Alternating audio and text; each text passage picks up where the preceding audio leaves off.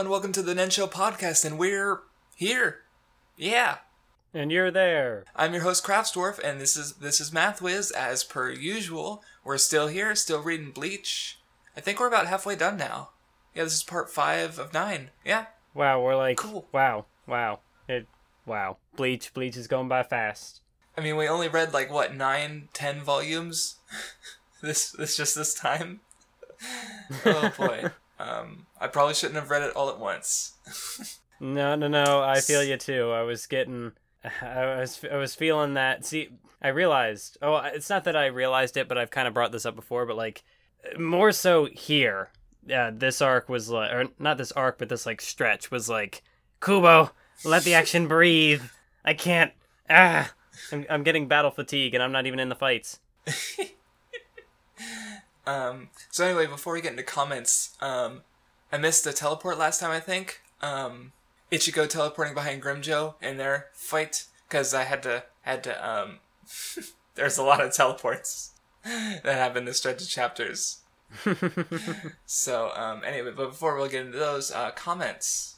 Did you have any comments? I see one here from SSJ Shinigami, talking about the second Ichigo Grimjo fight, and how there were 3 times in a row where a character showed up at the last minute to make a save. Ichigo was gonna die, and then Rukia showed up to save him, but then Rukia was gonna die, and then Shinji showed up to save her, and it was I mean, yeah, I guess it's a little repetitive, but as a trope of the last minute save, it's so common I don't even notice. Basically, it's just whatever. It doesn't bother me, is what I'm trying to say, I guess. But I mean, maybe 2 or 3 times. Yeah, for that one, it certainly felt kind of excessive, because it's bang, bang, bang. Because there's all these big things that are seemingly going to happen, and then it's someone shows up, and it was all over the stretch of just a few chapters, and it's Kubo, calm down a little bit. I get you want to get all your characters involved, but just to dial it back a little. Yep. So, one thing a few people pointed out, including SSJ Shinigami and the Hueco, was that Loopy, the character who died last time, the octopus, was actually a guy. And I'm yeah. Oh, okay. I didn't know that. Well, we make mistakes. It happens. Yeah, I mean, I think this isn't the first time I've fucked up with the gender. Or kind of. Well, Yoriichi was purposefully weird. Someone asked, or MCEP Bros asked about the Tatsuki image I was talking about last time. It's on the screen. There it is. Look at her. She's good, but she never got this because I don't know. She never rest in peace. I mean, I guess if she became a Soul Reaper, she would have had to die. So yeah, I guess rest in peace after all. Yeah, when we'll get to our favorite characters in the series, Tatsuki is going to be an honorary mention of could have been a cool character, had a cool premise, and just got shafted. Whether that's just because that first arc got shortened or what happened. Yeah. Speaking of that, a lot of people mentioned how, I guess Bleach didn't get canceled, but rather Kubo was having some health issues, so he decided to end it when he did, but it still was ended before he intended it to end. So, yeah. Oh well. I guess we'll get to that when we get to it, so... Well, I guess that's better, because I know the anime got canceled, but at least if he got to end the manga on his own terms, that's certainly better than it being canceled. Right, though it's still unfortunate that it ended before it was intended to, even though he did get to end it. So that too. Did you have more comments? Because I have a couple more. I forget who was the one who sent it, because I don't have it in front of me, but when we talked about we're going to be seeing more Orihime, or Orihime is going to have more to do in this next stretch, and then the person just linked the timestamp when we said that and just started laughing hysterically. Yeah, there was because that's the thing, we haven't read Bleach, so I know some of the memes, but we haven't read it, so we can only guess. So I think, I don't know, I feel like the comment section this time has been more relaxed, because when we fuck up, they're oh, well, you haven't read Bleach, so you fucked up. And it's oh, okay, but with Naruto, we thought we knew more than we did, so we were much more confident in thinking that Naruto fucked up when we did. So we were what the fuck, this is stupid. And it's well, no, it's not actually stupid, you're stupid. And we're oh, yeah. So that hasn't been happening as much as we're more aware of what we don't know, basically. So. And then there was another one of those laughing instances where our Sasuke guy, he here comes Hitsugaya. Say that for it. Yeah. The characters, like characters getting brought back because of popularity. He's like, get ready for this. 'Cause... we did get another popularity poll, so yeah. Okay, so there was a comment thread by Liable Punchline Dispenser, and he had some issues with Ishin, Ichigo's dad, the reveal of the Soul Reaper. Like, I thought it was well foreshadowed well enough. But it does bring up the question of, he didn't do anything during the first arc. Like, he was a Soul Reaper. He had the capability to stop all the hollows, but he never did anything. Do you take issue with that in retrospect? Because, I don't know, I can see him not wanting to get involved with fucking Soul Society. They're not exactly the most morally upright guys.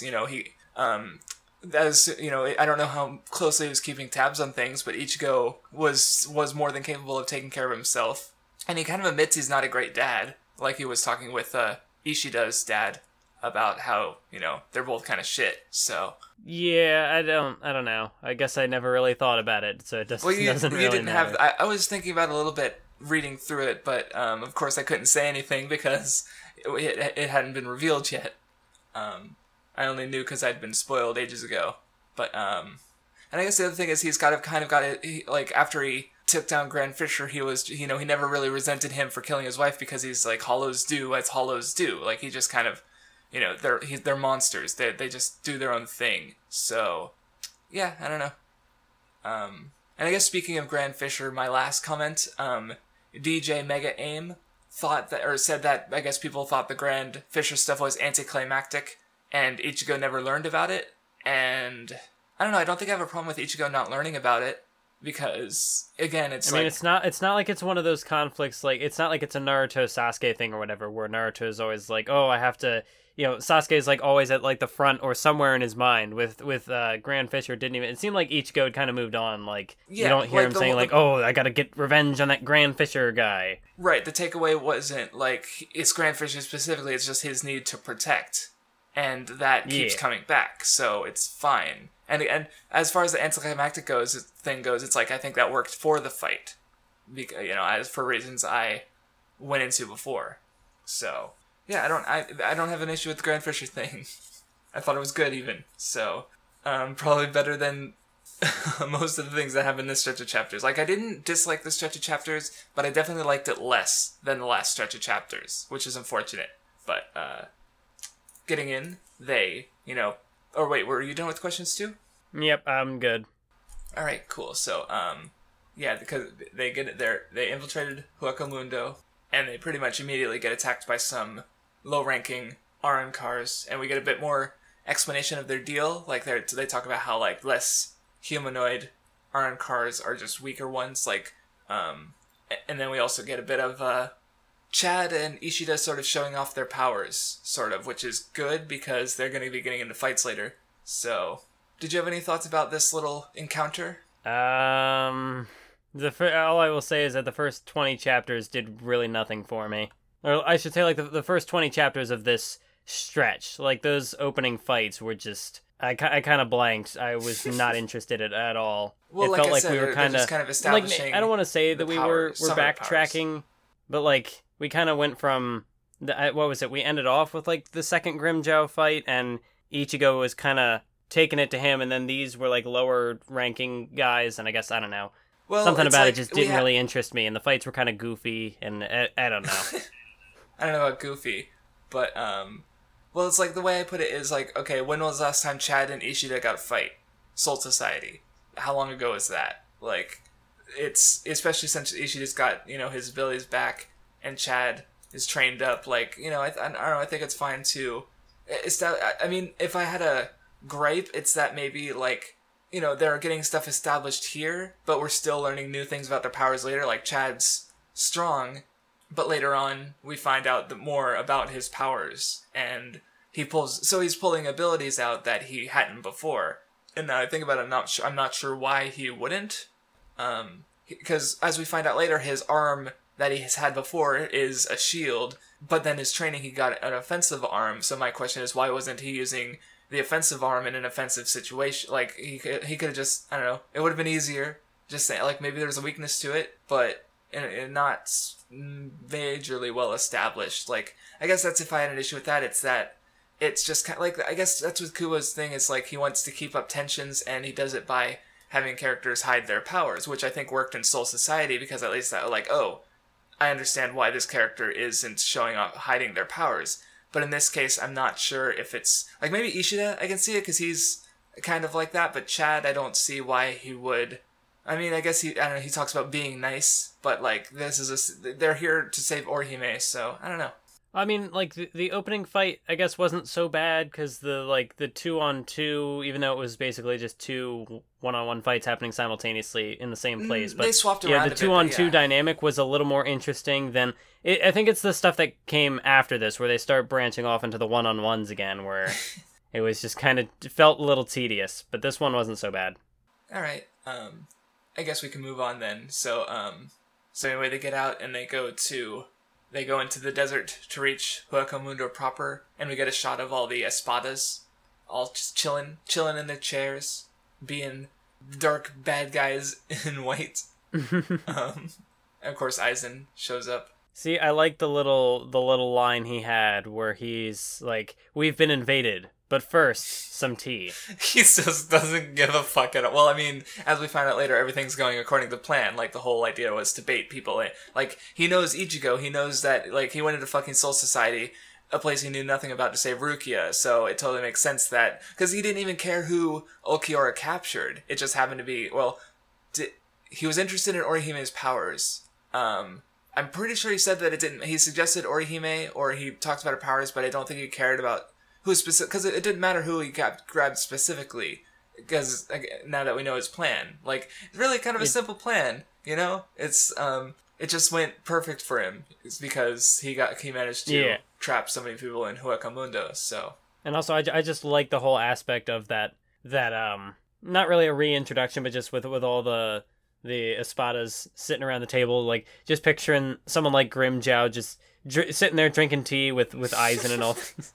Especially Grimjow, because he's, like, the most wild one, so it's like, yeah. But Aizen expresses his dominance, like, Grimjow's like, "I'm gonna fight," and Aizen's like, "No." So, anyway, we're back to the guys going through the desert, and there was a weird bit here where they're talking about all the spirit, the reishi, the spirit energy in the atmosphere, and he goes out of his way to say that it's not helpful to Soul Reapers, even though that was my explanation for why they were able to take so much damage before, and it's not consistent with Rukia getting her powers back, so it's just like, I didn't need this scene. I mean, it's nice to know that there's all the reishi in the air, but I'm just like, did he really have to go out of his way to say that's not helping Ichigo? Like, I guess because he's so strong that he needs to limit him somehow, but... Yeah, because I thought that was why Rukia was able to get her powers back, was because of all the spirit energy and maybe there's something else going on, you know, that we'll find out later. I thought he had, like, outright explained that in this stretch of chapters. The previous stretch, when he talked about when Rukia came back with her powers, she was like, "Here's how I got my powers back." And so the question is that actually how she got her powers back, or is that just how she thinks she got her powers back? Or, as Ishida said, maybe she's just weird, which is fine. I'm okay with Rukia being weird. She's cute. I'll let it slide. Yeah, I don't know.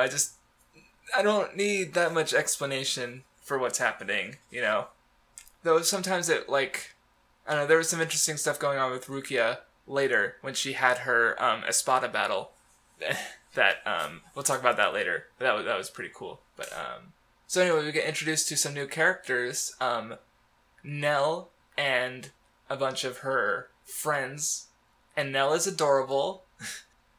Because small, tiny girls are always adorable. Oh, wait. If you say so. I will destroy you.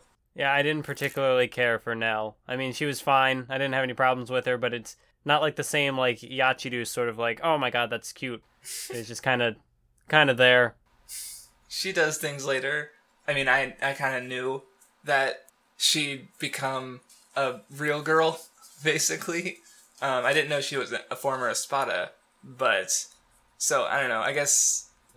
when it happened, were you just like, "Oh, this is happening," Or did you know about it too? Or Well, I didn't know about it, but it kind of made sense because the big scar on her face. yeah, That's a little the cracked suspicious. mask. Yeah, that's fair.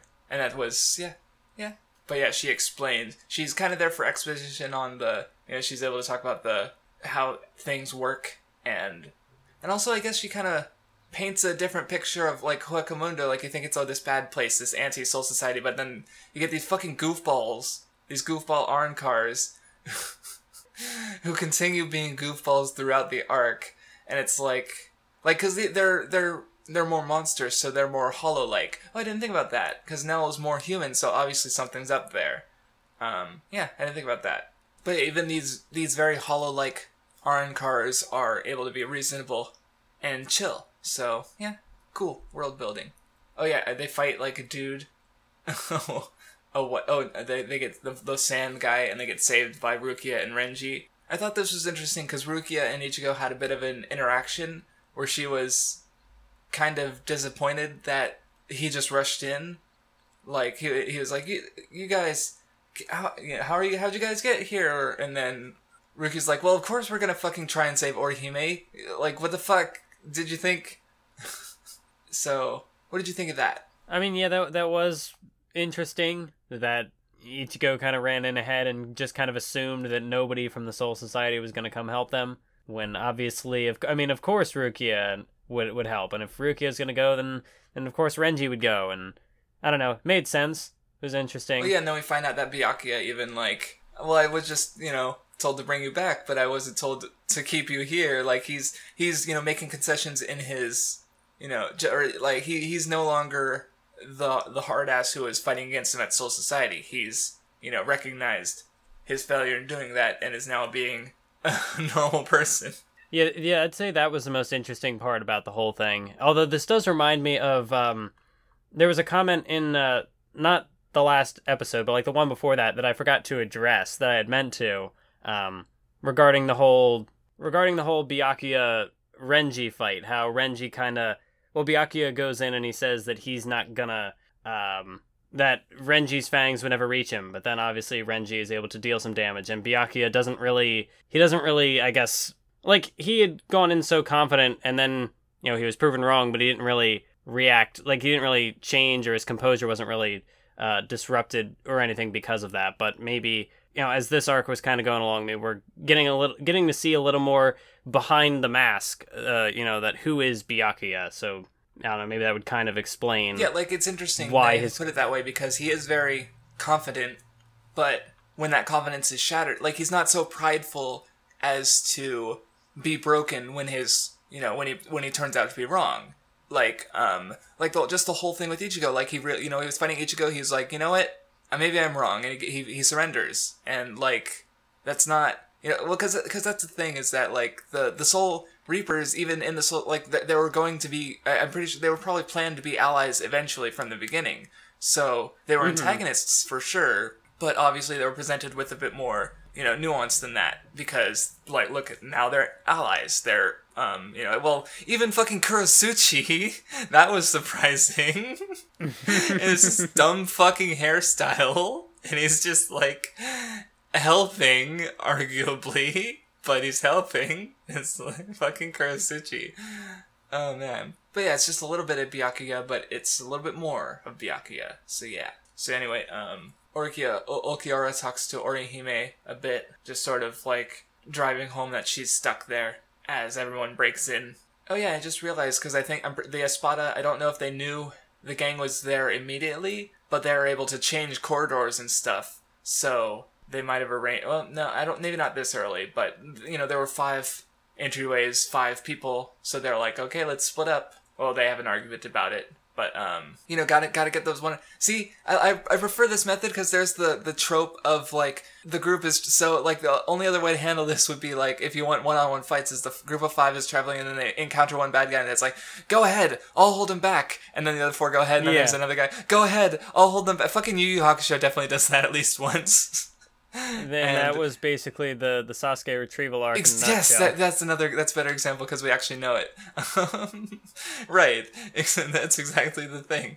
Though I think in the Sasuke retrieval arc it was a little bit more organic than that, but I don't. It's been a while, and the arc wasn't great, so maybe not. I mean, the Sasuke retrieval arc was a little different because it was a group of 5 or whatever chasing down a group of 5 or 4 technically. 4, but a fifth came in later, and they had a fifth in the pot. So, yeah.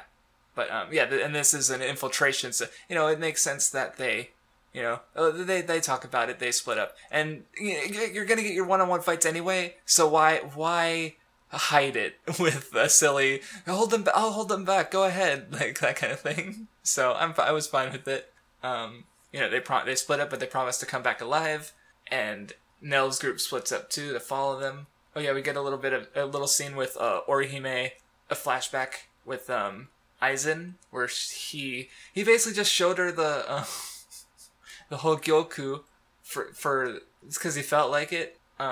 So I feel like, well, he said that he needs Orihime, and she resolves that she wants to destroy the whole Gyoku.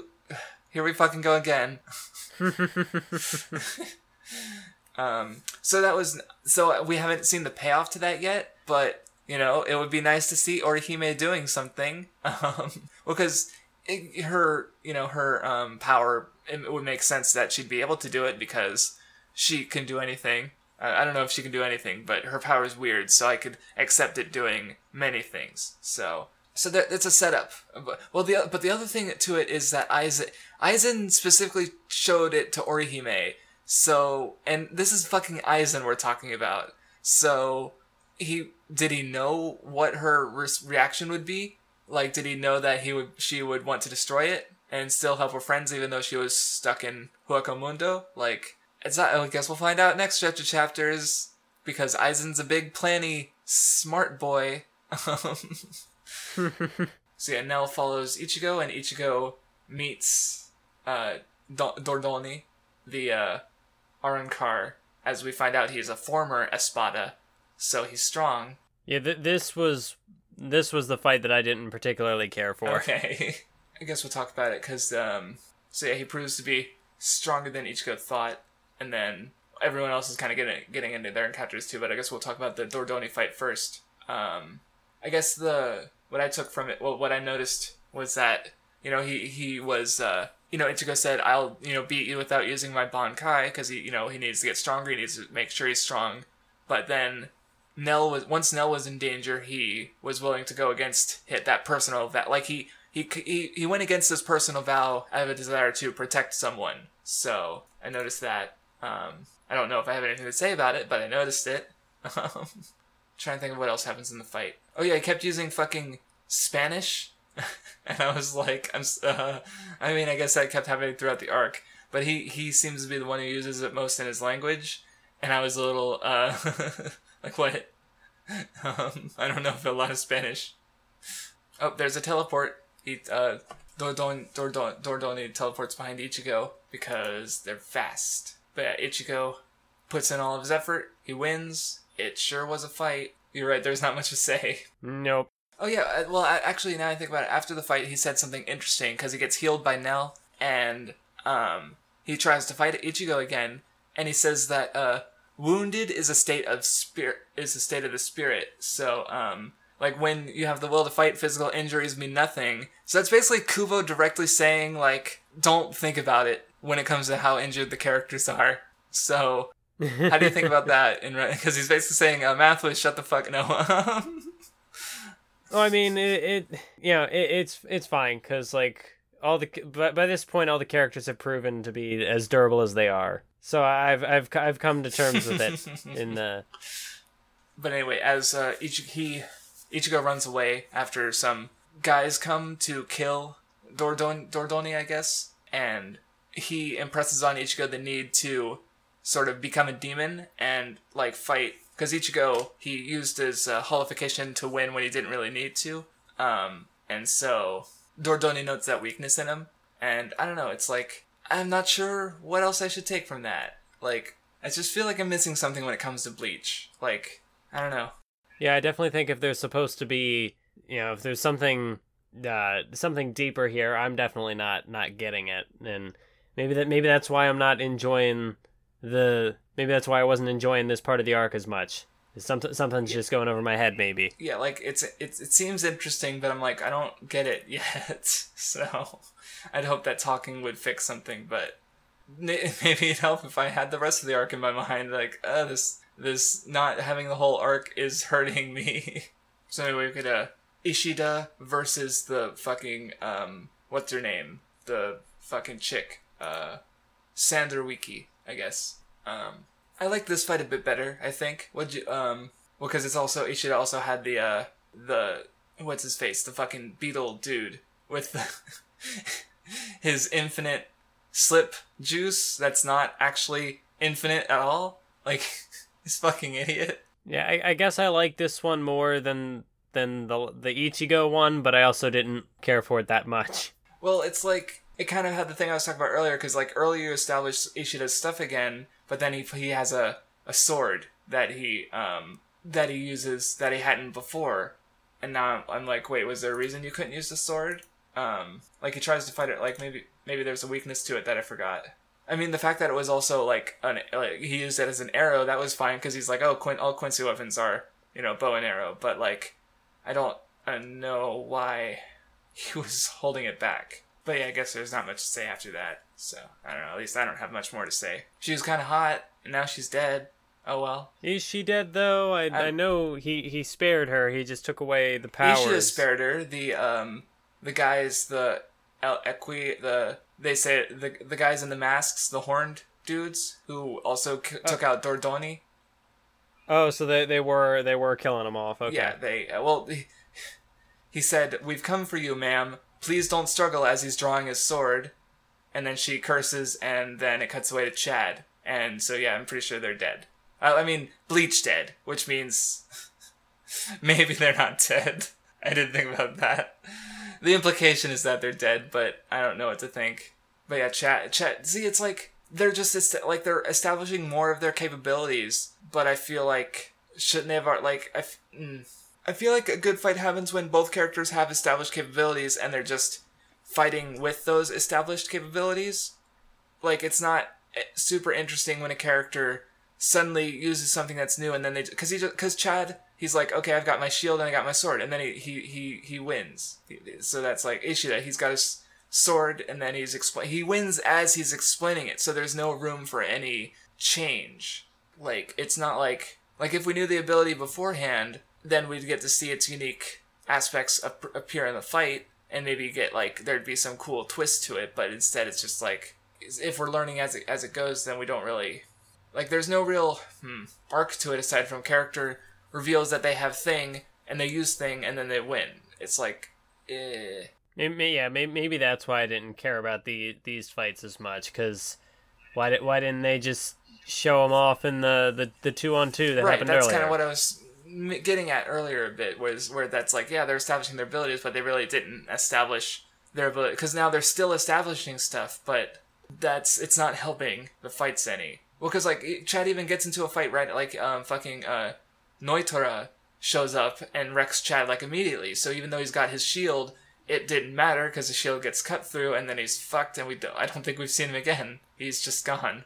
So it's like, okay, like. It was cool to see Chad doing something. This has been kind of a recurring thing, is that it's like our main character person looks strong, another person shows up and beats them immediately. Especially, like, so far that has just been Chad, and maybe that's what, when he gets his own arc, maybe that'll be addressed. But it's just maybe spending all that time on it, and I don't know, it's repetitive, not very interesting. But anyway, after this we get a much more interesting encounter, because I was reading it and I had no fucking clue what was going on. Rukia and Arrancar, the guy who looked like Cayenne, and this threw me for a fucking loop, because I know the rule that no one dies in Bleach. So I was like, wait, is this actually Cayenne? This explanation is a little much, but, like, is it? And I'm like, what the fuck is going on? Like, I was on constantly doubting the truth. Like, I was like, I couldn't decide whether or not Cayenne was alive or not. I was so confused. Yeah, this was where because like my pattern with Bleach has been we'll finish a reading session and I'll be interested in it, start the next one and I'm not. But this was like this fight was where it pulled me back in because it's Rukia. This I assume this was the fight that Sasuke, the great Sasuke defender. Yes, because he did mention that Rukia gets some good fights here, and this was a good fight because you had Rukia. Our fucking girl going up against an actual Espada, not one of those pretenders like Dordoni or whatever the fuck. Not those lame. This is guys in. Well, they mentioned he's like a first generation Espada, and he's also one of the weaker. Like he's from the Gilliam or something like that. So yeah, he's still weaker, but he's still an Espada. So yeah. But yeah, it's like the whole time. Go on. Well, yeah, you were talking about not knowing whether it was Kaien or not, and I really like that whole mind games aspect of it because it started off where Rukia was all surprised and happy because look, it's Kaien Shiba, but then he's what did he say first? He's like I have to kill you or whatever, and she's like what? Well, yeah, but then he's like he stabs her or he tries to kill her, and because he's like come with me, and she's like yeah, and then she gets fucking sliced and. It's just like, what the fuck's going on? Like, wait. Yeah, and then he's like, he goes back to being Kaien for a bit. He's like, no, okay, I won't actually kill you because, we have history, blah, blah, blah. We care about each other, etc. But kill your friends. And it's just like it just constantly had me guessing. I was completely, I couldn't just, because it's interesting because, like, you expect the character to come back to life, so you don't know if they're going to come back to life or not. Like, Kaien ultimately is dead, but that doubt is what had, like, it's interesting how he's using the fact that characters come back to life in Shonen to make this weird fucking encounter where I had no fucking clue what to believe, which is perfect for a dude who deals in illusions. Like, that's good. Yeah, it really puts you in Rukia's shoes, because, like, whoa, what the fuck is this guy? Is he Kaien? Is he not? What's happening? Well, because he keeps flip-flopping between the goofball Kaien-looking guy and then some fucking cold, sinister motherfucker, and it's just, like, constantly putting you, like, what the fuck's, like, it's just, it's good. It's so good. And then Rukia finishes, or she uses his weakness of the sun, and she, like, blows through the walls, and she figures him out, and she manages to uncover his identity, and, I don't know, it was good. This was a good fight. And then even after, like, the identity change, it's like, okay, so I can kill you because you're not Kaien, but then the dude's like, oh, but I kind of am Kaien still. Well, he has, well, because he has his memories, and he's still trying to fuck with her, and then he's got all the powers to, like, he's a hollow who takes all the powers from other hollows, which means. Well, he even says that he has the highest potential, and the thing is that, like, power stealing and copying is always the most powerful ability, like, to the point where it's like, how do you even stop it? So, but in this case, I don't know. There's that one classmate in My Hero Academia who has a copy ability. He's not so hot. But he probably has the highest potential to be hot. I don't know. I haven't read Hero Academia in a while, so. I'm just messing with you. I don't know what's going on. But yeah, there was also a bit of an idea this fight about the heart, which is a Bleach meme I'm well aware of, because I know we're not done with this idea of the heart. Well, because they talk about or Rukia, or Kaien's idea of the heart is sort of like it's a bond between two people, and so even though Kaien's dead, Rukia still has his heart and what she took from him, and. So even though she's fighting this faker, she's able to sort of, like, because she beats him by stabbing him in the face, like in, the appearance of Kaien, because, she's able to accept that, Kaien's, the only part of him that matters now that he's gone is what is in her, not this fake him that she's fighting. So, yeah. And that was a really cool, poetic, not poetic, but what's the word I'm looking for? It was just a really cool way to wrap up the fight. Yeah. So, but I guess minor spoiler, but later on there's a page, a whole page, mind, that's completely white, except for the text, the heart. So I know this moment's going to get called back to later, and that page is kind of infamous as a meme, just because it's a whole page with just two words on it.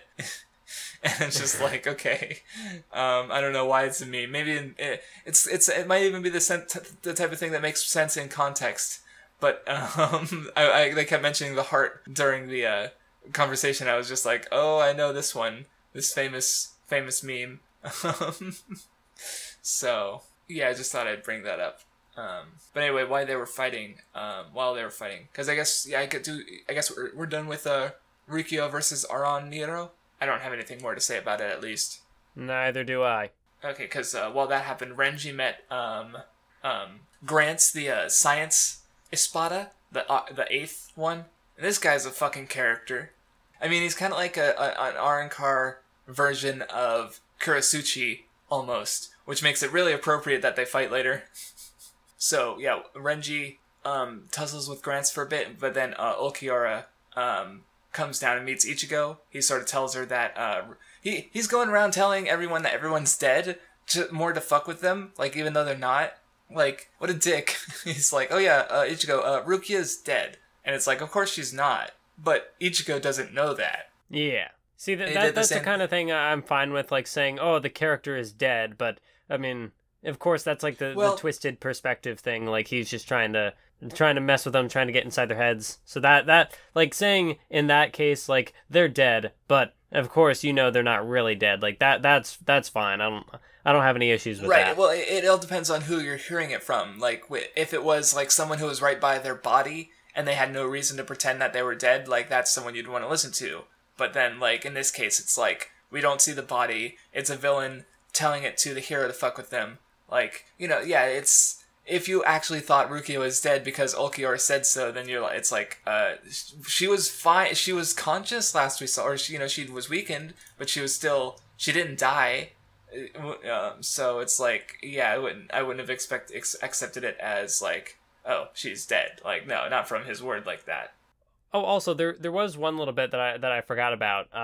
Right before she seemingly kind of like passed out or whatever, before we cut away from her, there was a neat little connection she made to Orihime, where she said, like, talking about how she was captured in the Soul Society and how she knows what it's like to go through that experience, and that's why, like, she had that extra resolve to, she wanted to go over and save Orihime, because she's been on the other side before, and right, so she knows how much like. Orihime must want to be rescued, because she too, that's right, I forgot about that. That was good. I do really like the dynamic. Like, there hasn't been much to it yet beyond, these kind of little moments, but I do kind of like the dynamic between Orihime and Rukia, and I kind of hope that there'll be a little more to that as this arc goes along, or even just in the future of Bleach. Yeah, well, it's like, I don't know, I just wanted to mention that, like, of course, the Rukia part is the best part, at least so far, because Rukia is the best.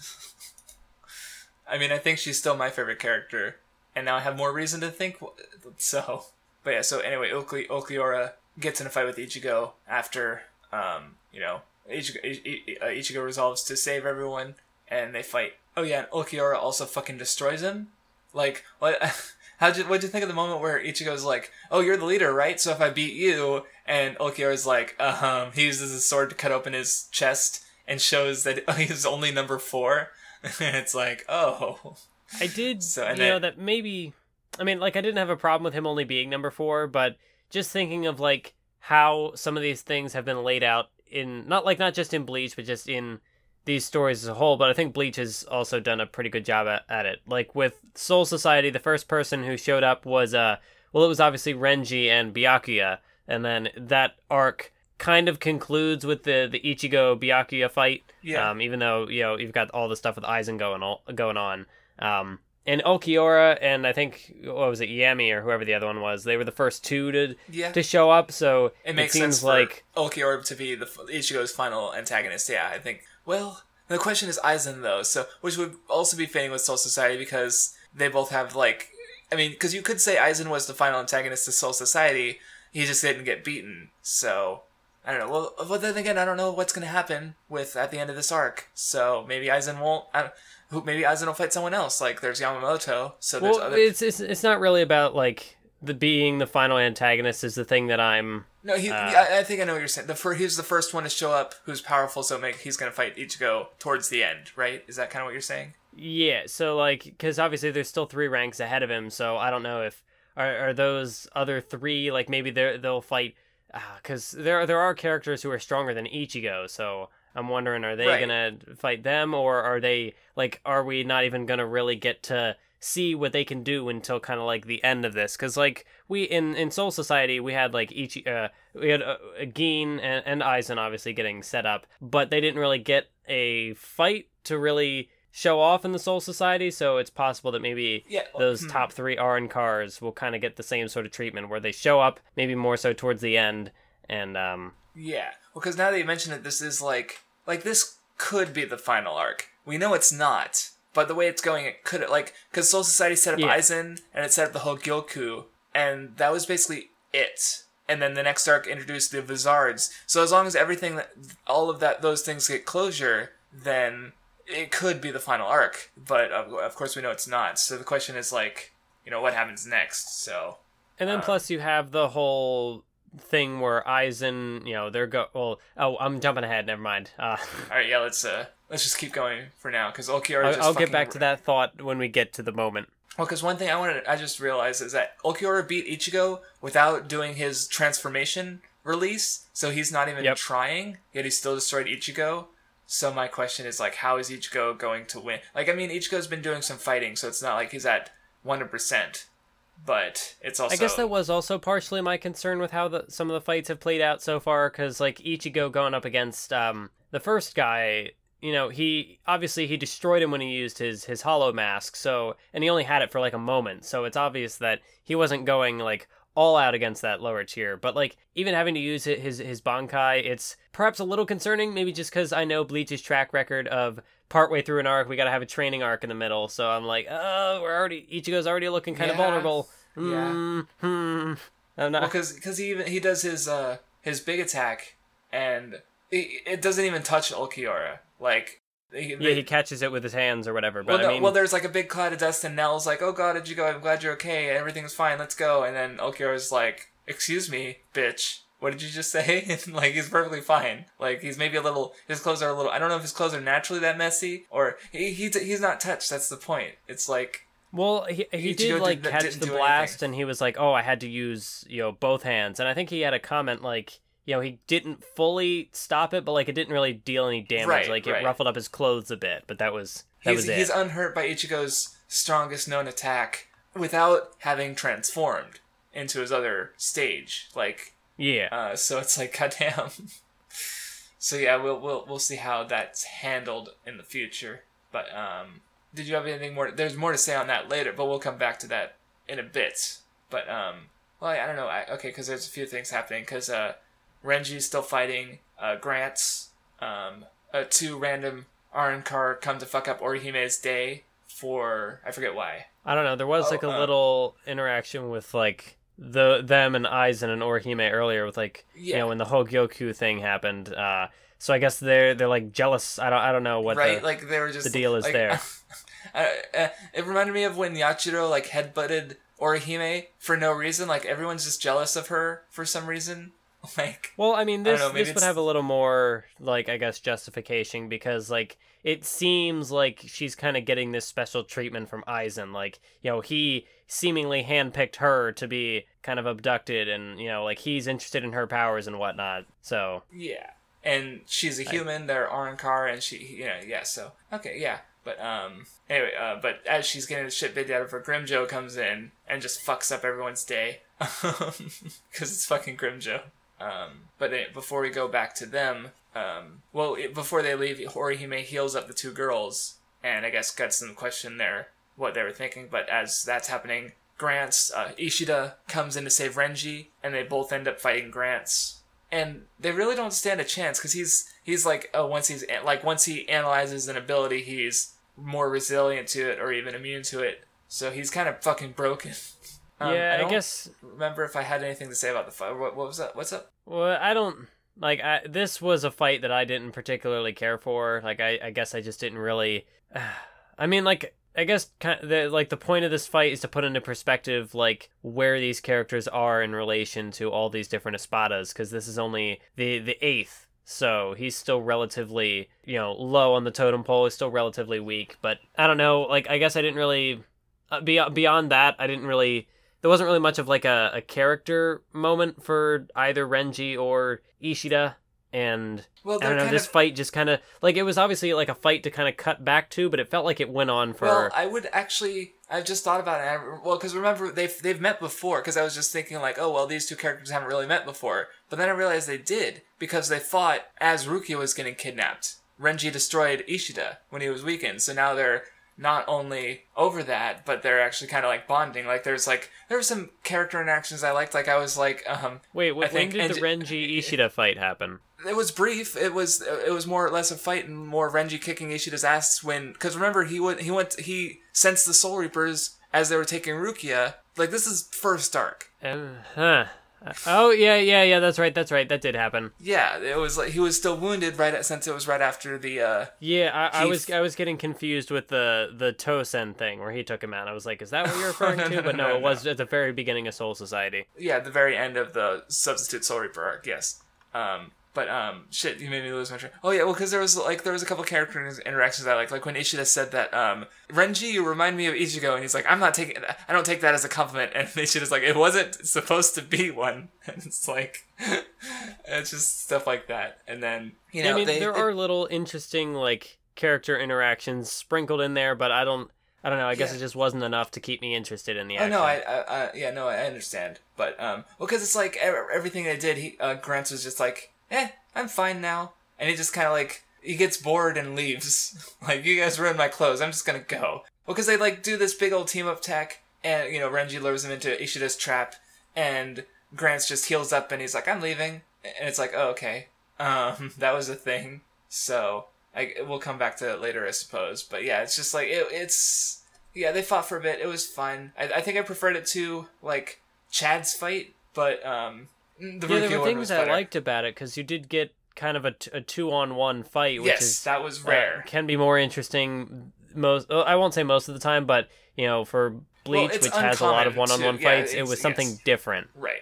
But I don't know. It's also just the nature of this fight, or not this fight, but just the nature of this stretch of the arc. It felt very, very Sasuke Retrieval-esque, but like the worst parts of Sasuke Retrieval, where it's just fight after fight after fight, and it seems to go only, I forget how many chapters the Sasuke Retrieval arc was. I think in total might have been like 60 or 70. It was a decent length, but this stretch of chapters was longer.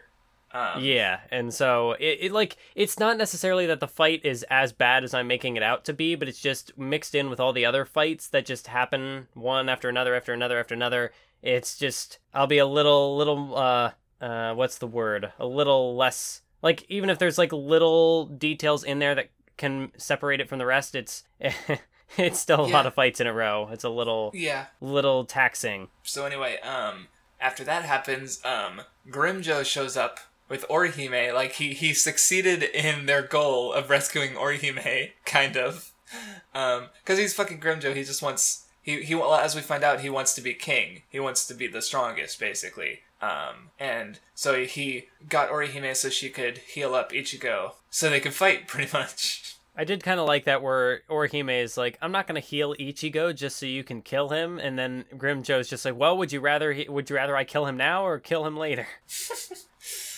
Yeah, so it's like Orihime is trying to have some say in the situation, but like she's not going to just let Ichigo die. Like if she heals him, he'll have a chance. That's the thing.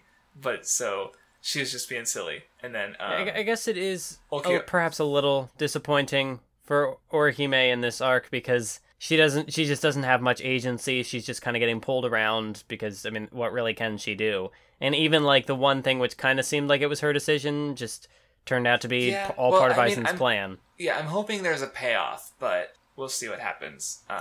But Ulquiorra comes back, and Grimjo reveals that that the Espadas are carried. I mean, it makes sense that they carry like an anti-Arrancar thing to deal with like weaklings, and he happened to use it on. Might have been nice to see it before, maybe maybe with the fucking the former Espada from the early part of the arc when they were getting taken by those guys who were killing them. Like if maybe during one of those moments they could have established that this thing that the Espadas have. So then we see it, like, Grimjo use it. It's like, oh yeah, the Espadas have that. We knew about that. Instead of it coming out of nowhere. Like, I don't mind it coming out of nowhere. I'm just trying to think of, like, ways that that kind of thing can be... Because it happens pretty often with Kubo. So I'm just trying to think of ways it could have... And it would have given those earlier moments at least a little something extra. Yeah, well, because, like, I've actually, like, minded it less with Kubo overall than I have in some of the worst aspects of it in Naruto. Like, Itachi pulling out Susanoo, which was, like, never... Like, as if the Sharingan doesn't have enough fucking abilities already. You know, like, this thing, it's a new thing. It's not connected to other things, so it's not as grating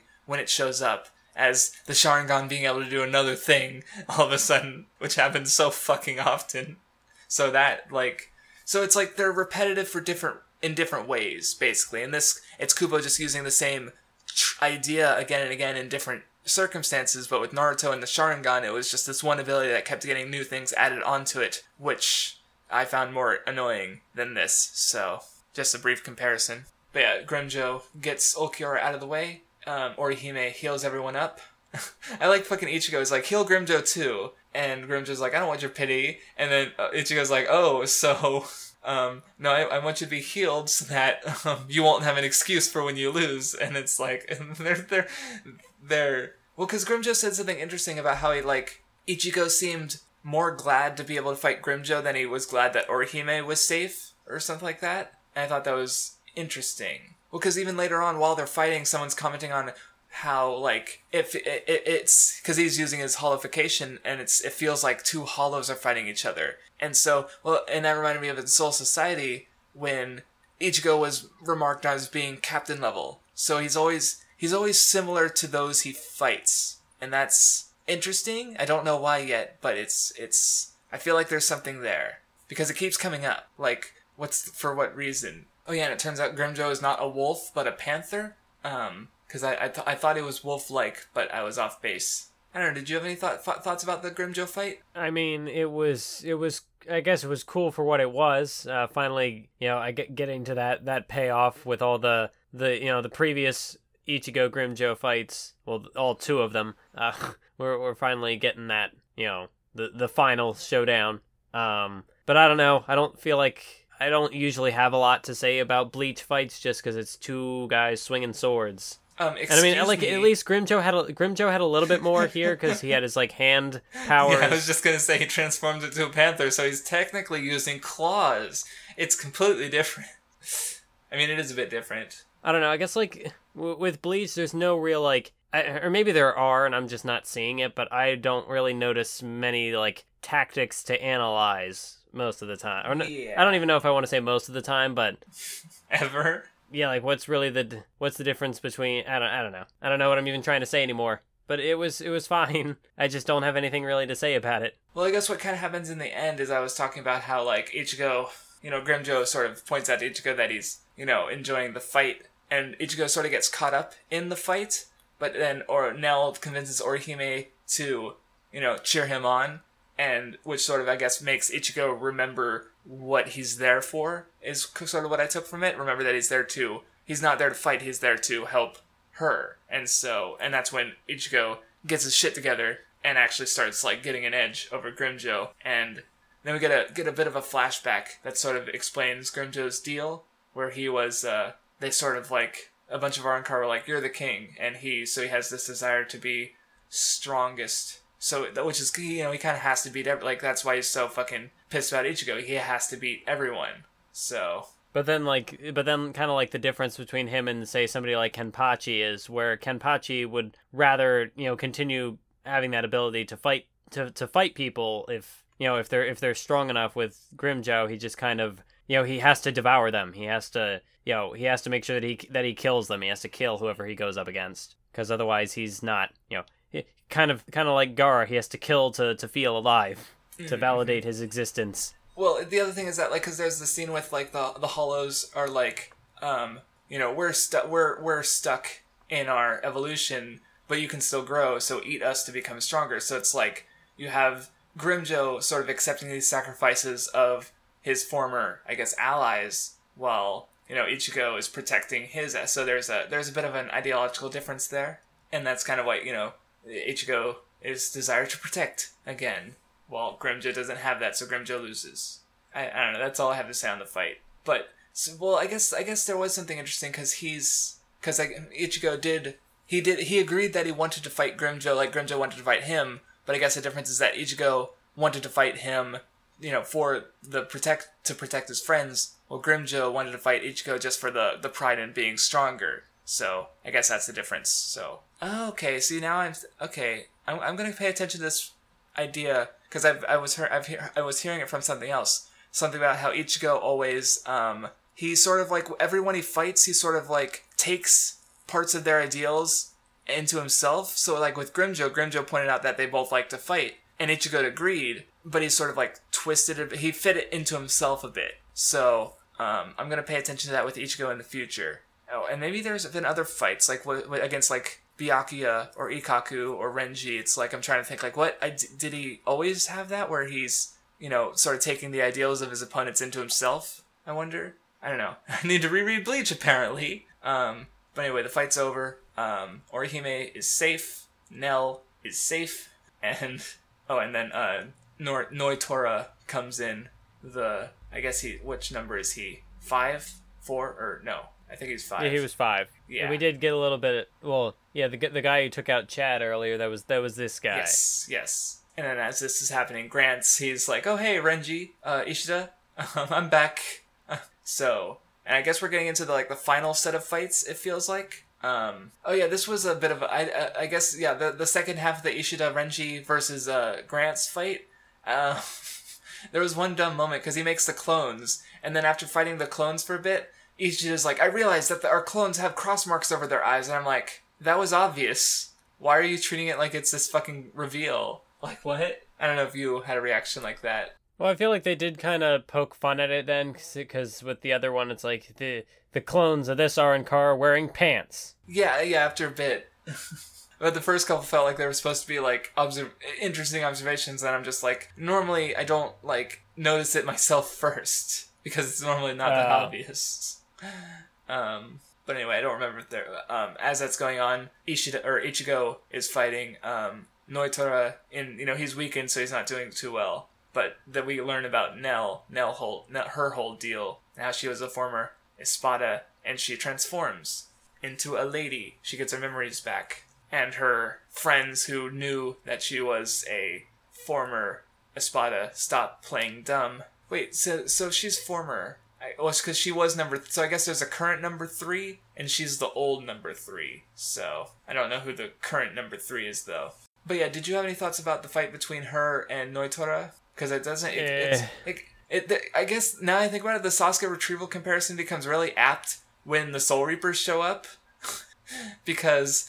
It's like pure. It's exactly how it happened with Shikamaru with the Sand Ninjas in the Sasuke retrieval arc, where they're struggling. So Nell's fighting Noitora, and then Kenpachi comes in, and then Ishida and Renji are fighting, and Kurasuchi comes in. Yeah, I mean, I don't know with the Nell reveal. I guess I don't really care. I don't really care because it's just if we want to talk about Sasuke retrieval comparison. Well, actually, that's different. I won't say that Nell is Kimimaro. Nell's not nearly that bad. But, because, she was there the whole, since really the start of this section. And, I mean, the reveal is fine. Well, and she's an ally, too, so... And it connects to Noitora to learn a little bit more about him, so it's fine. But, it's just... I'm repeating myself again, which I tend to do with Bleach, but it's just because the problems are so repetitive. Or not, I won't say problems, but... my issues with it are so repetitive because it's just another excuse to have another fight. But even then, it's a fight that it's just there to kind of stall for time until Kenpachi can get there. Because it's I feel like I don't know if I want to just go ahead and say that you can just cut Nell from the arc and really change nothing. I mean, obviously the tone would change, but she's there to kind of flesh out Noitora's backstory more, but I feel like you could. I mean, because then you have to rewrite the backstory for Noitora to make it different. But she's just her fight so it's not doesn't really do anything because she fights him, and it's it looks like she's gonna win, but then she transforms back at the because I don't know. She just transforms back, And then we gotta have Kenpachi show up to get the real fight. Well, of course, it's fucking Kenpachi. Yeah, so I did. Well, I like how you put it with how the focus it's on Noitora, not Nell per se. So. Yeah. So it's like it's not all bad. It's not like when Kimimaro just showed up like halfway through the arc just so we could have another antagonist in there to keep people busy. And I hate Kimimaro. But I wouldn't say that I hate Nell. It's again adding on to the battle fatigue where it's just is fight after fight after fight. Like just looking at Ichigo alone, he fought whatever it was called, the mock Espada. Him, yes. He fought Don Kanonji, and then directly after that went into the fight with was that when Ulquiorra showed up, I think? And then, they had a little scuffle before that. Yeah, I feel like there was a fight before that too, but it's like Ichigo went from one fight directly to another, directly to Ulquiorra or Ulquiorra was the second, to then being healed, going directly into a fight with Grimjo, and then directly after that, Noitora. Yes, Noitora showed up, and Ichigo fought for like a tiny bit. It's just, it's a lot. It's like, at least with the Sasuke retrieval arc, it was all characters would, like, each individual character was getting their own fight, and they would kind of get their one fight to have their big character moment. Right. And that was kind of it. Whereas with Bleach, because these characters can be so durable and can just be basically healed at the drop of a hat, and can so like the fights can, it's like Kubo has structured his story so that it can just be endless fights. Like it just goes and goes and goes. And if that continues, I mean, I'll probably still be complaining about it like I am now, but I let it be known now that I'm not interested in that. Like, if there are some of the fights do have character moments attached to it, so it's not like every fight is bad. It's just that I'm having a harder time appreciating the positives of each little thing. Like, each little positive aspect that kind of differentiates the fights kind of get a little lost in the shuffle when there's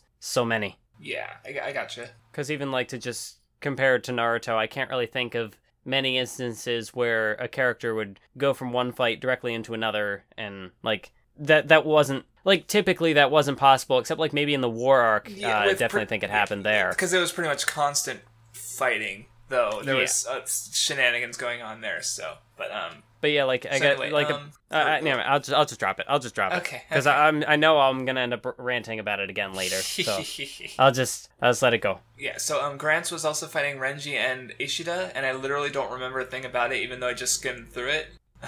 Except that I know there was the whole organ. Yeah, that was kind of because Grants is a fucking monster, so that was kind of neat, and he had his transformed state, but more interesting was, because you get the Soul Reaper showing up. Kenpachi comes in after Nell fails to save Ichigo, and fucking Noritora's second in command, I guess, goes after Kenpachi, and Noitora is like, oh fuck no, dude, stop, and the dude gets instantly, because that's fucking Kenpachi. It's fucking Kenpachi. Yeah, I love how Kenpachi goes up against Noritora's second in command, just one slice, down they go, next. Like, it's like, you're getting tired of the fights, like, why have an extended fight when you could just fucking destroy him, because it's Kenpachi. Oh, man. And then, of course, everyone else shows up, including, especially Byakuya and Kurosuchi, who Byakuya goes in to save Rukia, who is about to get taken out by Zomari, and Kurosuchi comes in to save, he happens to save Renji and Ishida. I think you can tell, like, how invested, like, air quotes around invested I was at this point in the story when I had my big, like, oh my god moment when Hanataro showed up. Like, that was the character I was like, oh my god, yes. Like, not the fighters, not Byakuya, not Kurosuchi. It was Hanataro that got me. That was like, oh my god, yes. Thank you, Kubo. I personally couldn't get over fucking Kurosuchi's fucking hair. Like, what is he doing? Yeah, his hair before was weird too, but now it looks like ram horns, kind of. So maybe it's kind of, it's just, oh man. Got some more teleports for you.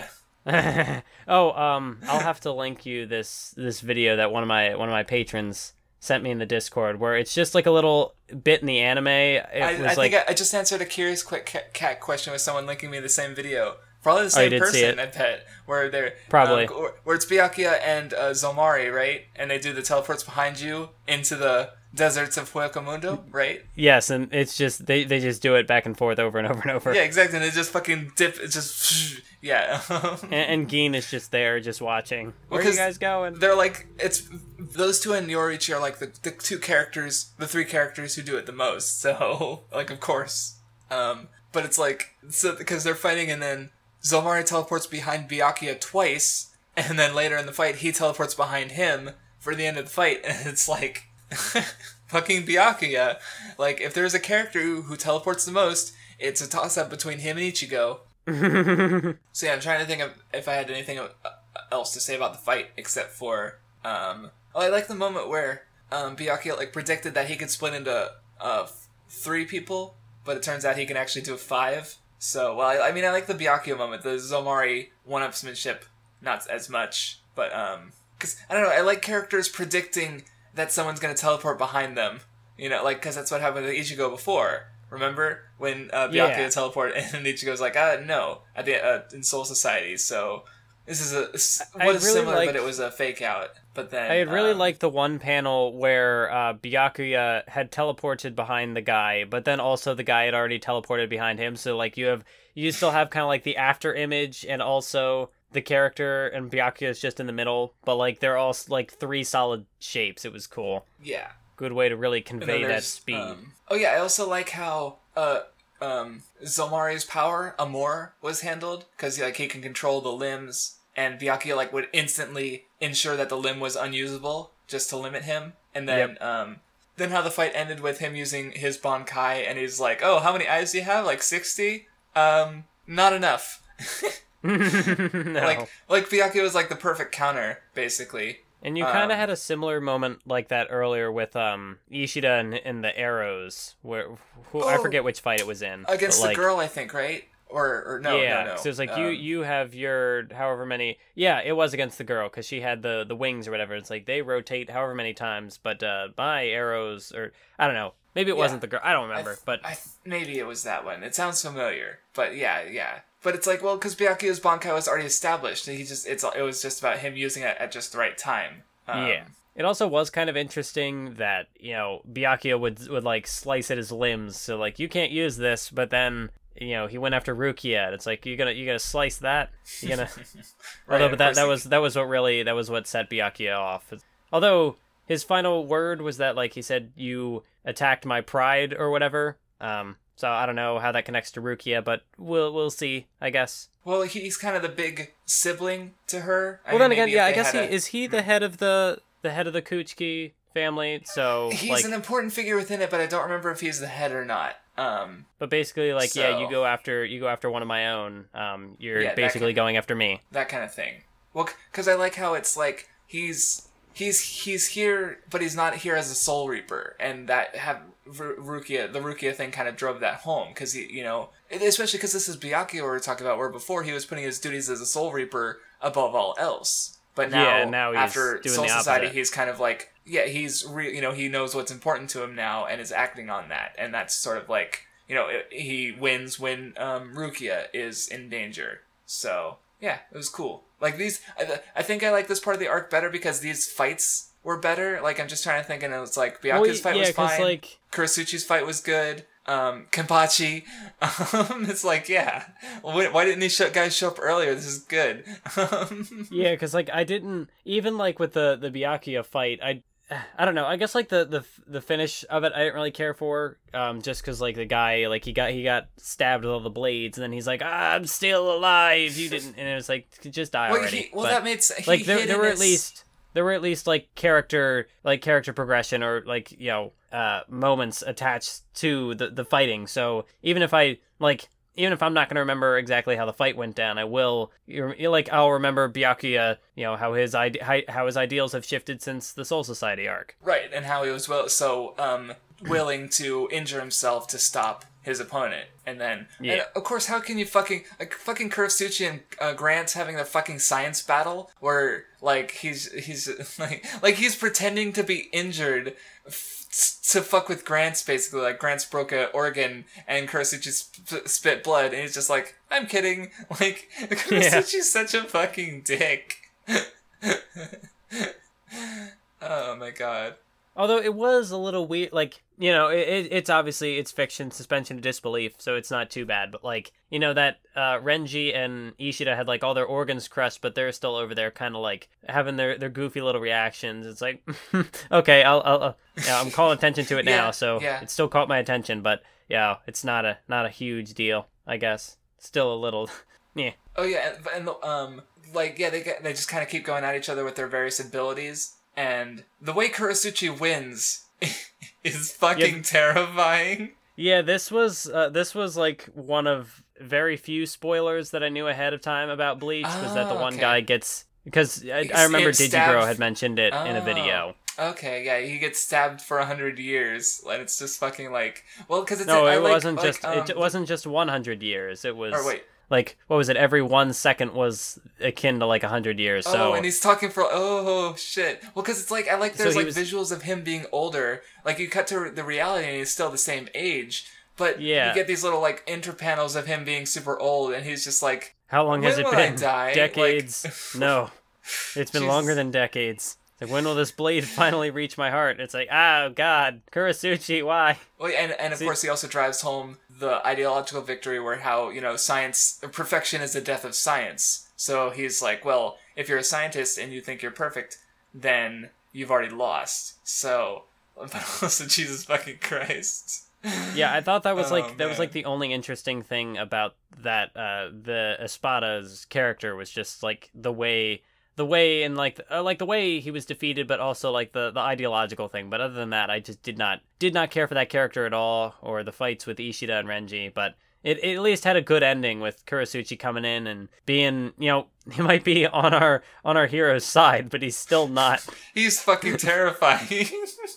He's like I'd have to imagine that's like I highly doubt that Bleach like tops that as far as like. Yeah, like most brutal deaths. Like that's pretty. It's pretty hard to beat. Well, it's like because there's been gory moments before, like when Okiara killed those 2 Soul Reapers. But this is like it's terrifying. It's not like brutal on a like physical level. It's brutal on a mental level, and that's why it's horrifying. Because like especially the panel where you see the sword poking his heart, and it's just like he had that sword. Gently poking his heart for decades. And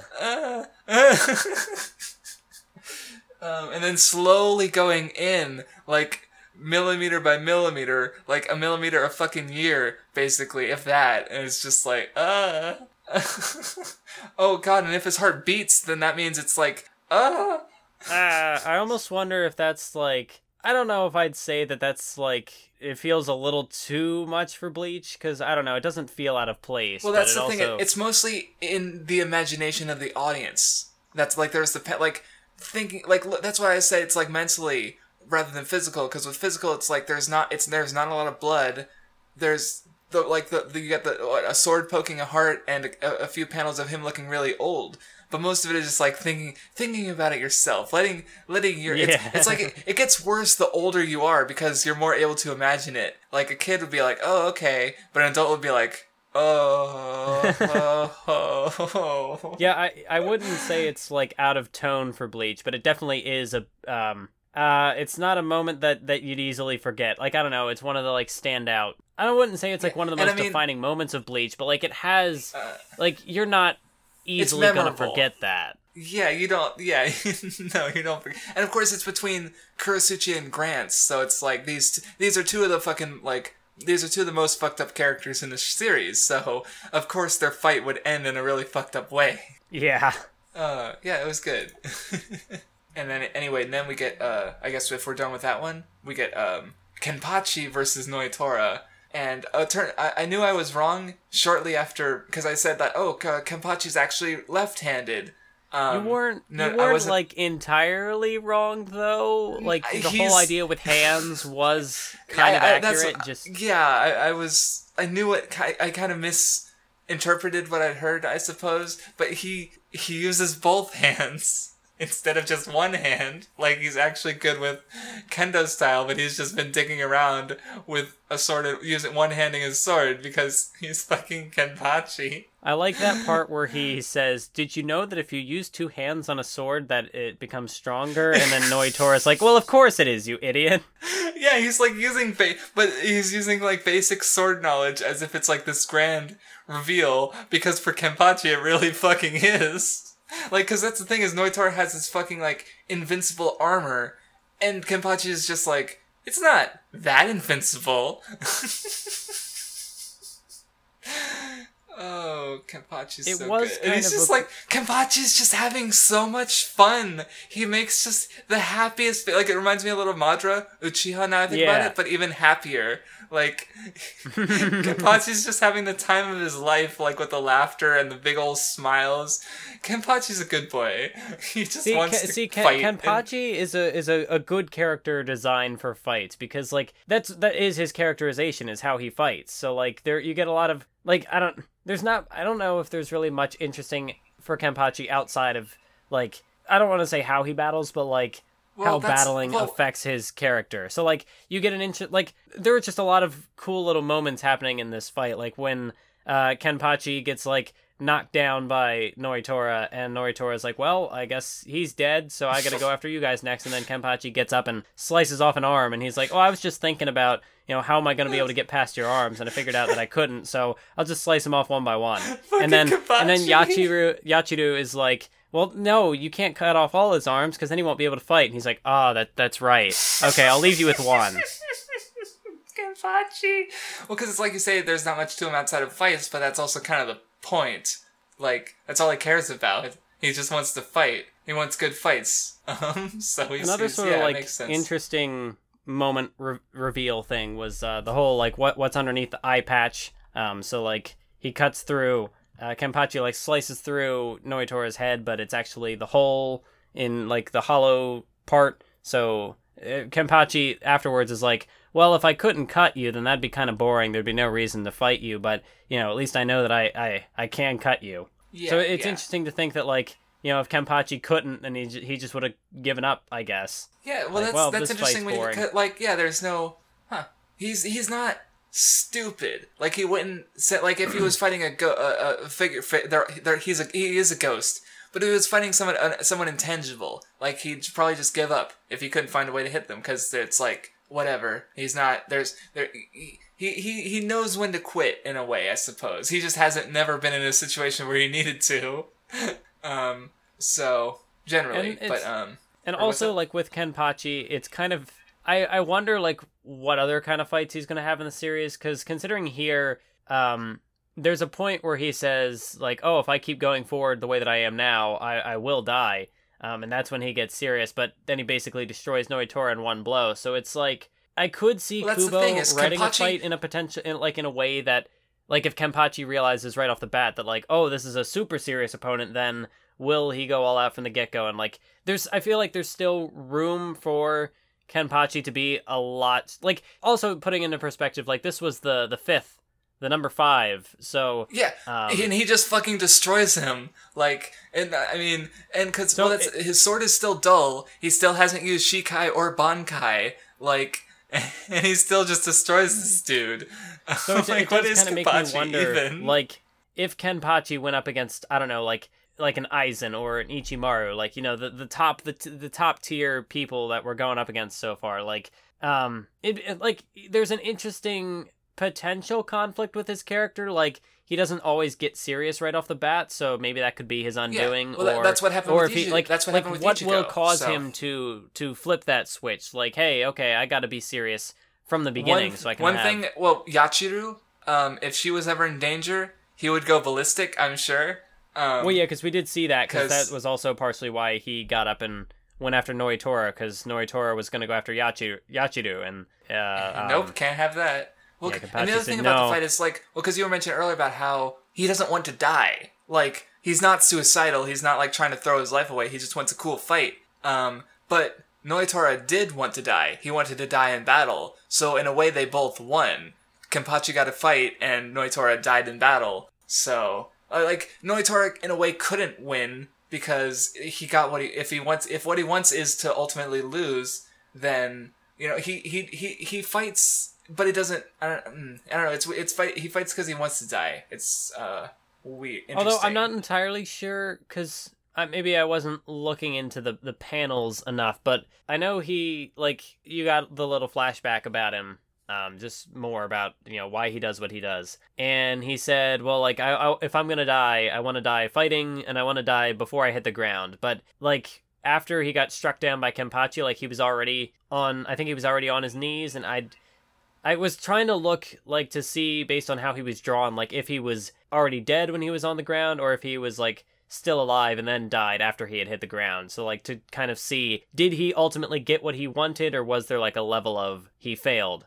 Well, because, it's hard to say, because there's one panel of, there's Nell sleeping, she opens her eyes and says his name, and then his eye, like, it was wide open, and then it narrows a bit, and then he falls down. Then it cuts to the next panel, there's a brief flashback, in the next chapter, and he's on the ground with his eye it's open still, which is normal for the dead. Like, it's not like your eyes close when you die, but like, was it like whited out, like to say that, like, it wasn't whited out like anime knocked out. It's so, or no, I'm thinking like white out, like there's no pupil or anything, like, when someone's like in like anime or manga, like when someone is dead, like their eyes usually like lose that color, or there's something to say. Like when Ichigo got stabbed by Okiura, like you could see in his face that like Ichigo is probably going to be dead soon. Well, I don't equate it to death because in One Piece, Oda uses it a lot for unconsciousness. With the you can't see the pupil, the eye is just white and it's open. But in this case, you can. Yeah. So, but in this case, the pupil is still very much there. So, I mean, see, as far as, like, character, I feel like this should be a death just because of how it was set up. Maybe not should be a death, but it's like, he wanted to die, and he appears to have died and gotten what he wanted. So if he comes back, it needs to be addressed that he didn't get, because again, this is Bleach. But so if he comes back, it needs to be addressed that he didn't get what he wanted from his fight, because, he doesn't want to fight the same person twice, or to come at him, to beat him twice, so, I don't know. He seems pretty dead to me. But I can't tell 100%, so... But then what fucking happens right after that is one of the Espada comes in, takes Orihime, like, immediately, and Aizen's like, oh, sup, I missed you. Like, Aizen could have ended the whole situation at any time. Yeah. Aizen's a fucking dick. Because he pretty much immediately says, like, oh, we're done. You guys are stuck. I don't need... I'm just gonna go. Like again, I feel like his plan was pretty simple, considering. Like, the question is, like, did he really need to lose? I mean, he doesn't seem to care that he lost so many of his men, but I don't know, I guess we'll see how it unfolds in the next arc, or the next part of the arc. But what a fucking place to end at, because we find out that he wants to turn Soul Society, or turn Karakura into the key. But the Soul Reapers moved Karakura Town, so they're fighting in a fake Karakura Town, and... But even then, Aizen can still kind of get what he wants, because he says, okay, if I defeat you all here, then there's nothing to stop me from taking over the Soul Society. Right, so because he could use that for the key instead. So, or even just Karakura Town, too, but it's like, yeah. So, I guess we'll find out next time, but we're not done with the discussion yet, because we get a flashback to 100 years ago, So I'd imagine that these, because like they were released in like a full volume, so I'd imagine that these came out kind of like the Kakashi Gaiden, that like they came out in place of, well, I don't want to say in place of Bleach, because it is Bleach, but like, yeah, I'm pretty sure it came out in the magazine weekly normally, like, because I'm pretty sure with Kakashi Gaiden, they were just published, serialized in the magazine over the course of like however long. And I imagine it was the same for this arc. Although it is interesting, because like I could note how many chapters I've read, but like technically they're right in the middle of two chapters. Yeah, so it's Right, it says, like, we both have, it says that we've read 315, but actually we've read like 324, so it's like, okay. But yeah, so we finally get some questions answered that I've been wondering for a while since Shinji showed up. Pretty much, I was like, where did these guys come from? I figured we get the question answered later, and here it is. They were former Soul Reapers 100 years ago. Like Shinji's a captain, and fucking Hiyori is not. That was an interesting reveal, though. Just like when you open up that volume and you're going into, see what is this? Turn back the clock. What's this all about? And then boom, Shinji, captain. Whoa, long hair, really long hair. See, I almost feel like maybe I'm just nitpicking this, which I probably am, but it's almost like because like he had kind of like the bowl cut design before, and I almost feel like. It's like, how do we distinguish past Shinji from current Shinji? Just give him longer hair. There's a bit of that, yeah. But, I mean, I feel like the Soul Reaper robes would have been enough, but I don't mind it, but yeah, I get it. it's a pretty drastic change. Yeah. Though I also thought about it for some reason, and there's the one Vizard who wears, like, the school uniform, the one with the glasses, and I realized, like, wait, she's a soul... She just likes school uniforms, I guess. Because she's actually like 100 years old. She doesn't go to school. It's not like Rukia and the other Soul Reapers who were in disguise. She just does it because she likes it. I'm like, Interesting. Okay, that's something. But anyway, so yeah, they're indoctrinating a new captain, Urahara, and Aizen's there. But at this time, he's Shinji's assistant captain. Right, because he hasn't been promoted yet. And then, also, we found out that there's a Zeroth company, the Royal Guard, who we haven't seen yet in the actual present timeline. So, and I just thought about it, because I guess they protect the Soul King, or the leader, so... But I guess they don't protect the Council of 46, because Aizen fucked them up.